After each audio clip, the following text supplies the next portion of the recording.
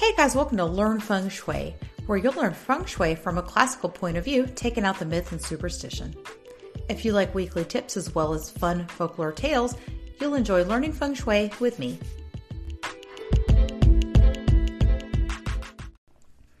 Hey guys, the following is a rebroadcast of last year's Hungry Ghost and Ghost Month.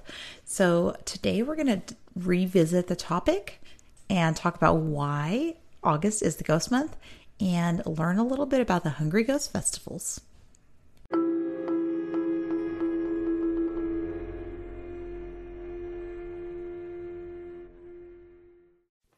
I've addressed this a lot before, but August is called the month of the ghost, or the Ghost Month. Some people call it the Hungry Ghost Month, but it's really just called the Ghost Month. And it is indeed the month where Asian cultures celebrate what's called the Hungry Ghost Festival. So the Ghost Month is the 7th lunar month in the Chinese calendar, which is August. It's said that the first day of the month is when the gates of hell open and allow spirits to wander and go out into the world of the living. So the spirits spend the month visiting families, feasting, and at the same time, it says they look for victims. I'm not sure if I believe a ghost would make me a victim.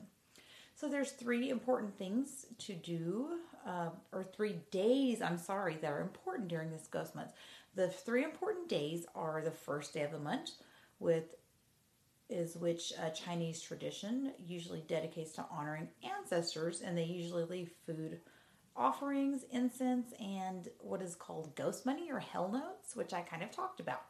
Again, these are a little bit of a new concept to the Asian culture. The 15th day of the month is when the the Ghost Festival is celebrated. And it's said that a feast is offered to the spirits so that they can return and bring good luck to their families. The last day of the month is when the gates of hell are closed again. So Taoist priests usually perform a chant to inform the ghosts that it's time to go back to the underworld. Of course, we know in Asian cultures, there's a very deep reverence and honor for the ancestors, and ancestor worship is very big.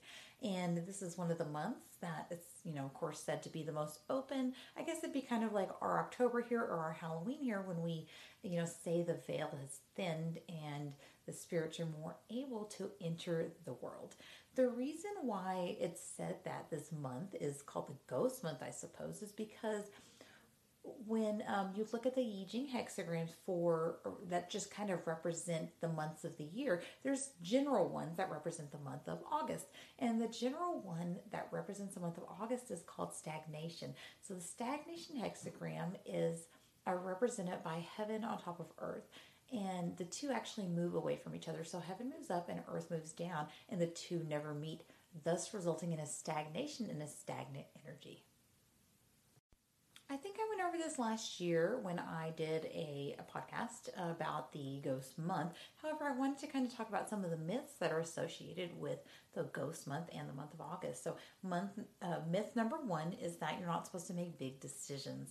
So it says bad luck, but it does say to counteract the bad luck, Taoist and Buddhist priests often perform a ceremony by throwing rice or small food in the air in all directions to distribute them to the ghosts. It does say you're supposed to avoid moving into a new home in August. However, we can't always avoid that, right? That's not really true. I would actually use date and time selection if I wanted to pick a good date, and we can't always pick the whole month that we move in, so August is okay. It also says that the children and elderly should not go out late at night. It says these people are weak and vulnerable, and therefore they must prevent themselves from being attacked by evil spirits. Myth number 4, I've heard this before, you're supposed to stay away from water. It's believed that when a person dies, his ghost or wandering spirit wants to be reborn. In order to expedite the process, the ghost may try to drown a human. Therefore, traveling by sea is also avoided as well. So lucky for us, nobody's going on cruises right now, right? People are also advised to always have positive thoughts, especially at night. Being too emotionally is supposed to make you vulnerable to spirits or being possessed. Number 6, no whistling at night. So it says if you're walking at night alone that you're not supposed to whistle because this actually attracts the ghosts. No umbrellas inside a home. I've heard that before.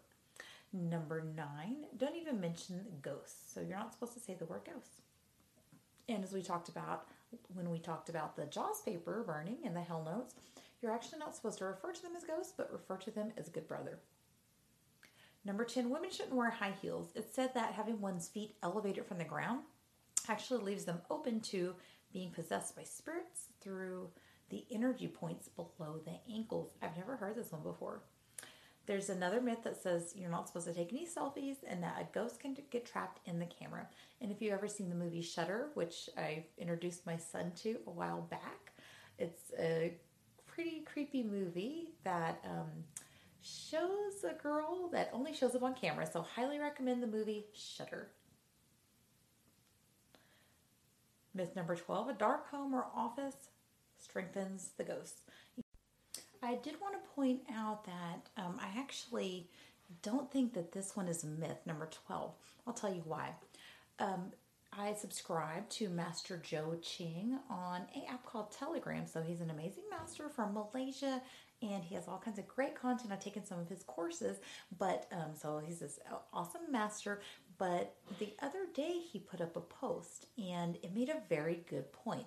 It was kind of a comical post, but it had a apartment building, and there were trees actually growing out of the apartment and blocking all the windows. So these trees were actually overgrown inside the building, and they were coming out of the windows, and so therefore blocking all the light in the windows. And he pointed out the fact that when you have an overly yin environment or overly inactive environment where sunlight is not coming into your home, you could indeed see ghosts. So I always recommend people to open their blinds and make sure the sun is hitting their front door. And I think this kind of goes along with some stuff that I talked about a few weeks ago, that you should actually be trimming those hedges and making sure sunlight comes in your door. So definitely agree with that. Open your blinds, guys. All right, guys. Well, I hope you enjoyed some of these myths and a little bit of folklore from the Ghost Month. So I'll be bringing you ghosty tales all month. This is my favorite topic, and one of my favorite things I do is the Folklore Friday, especially when I get to talk about weird stuff like ghosties.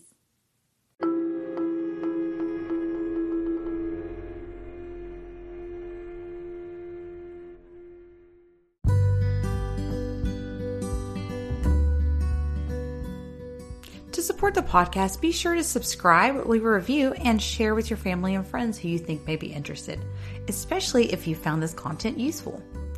To learn more about Feng Shui and Chinese metaphysics, follow the link to the website below.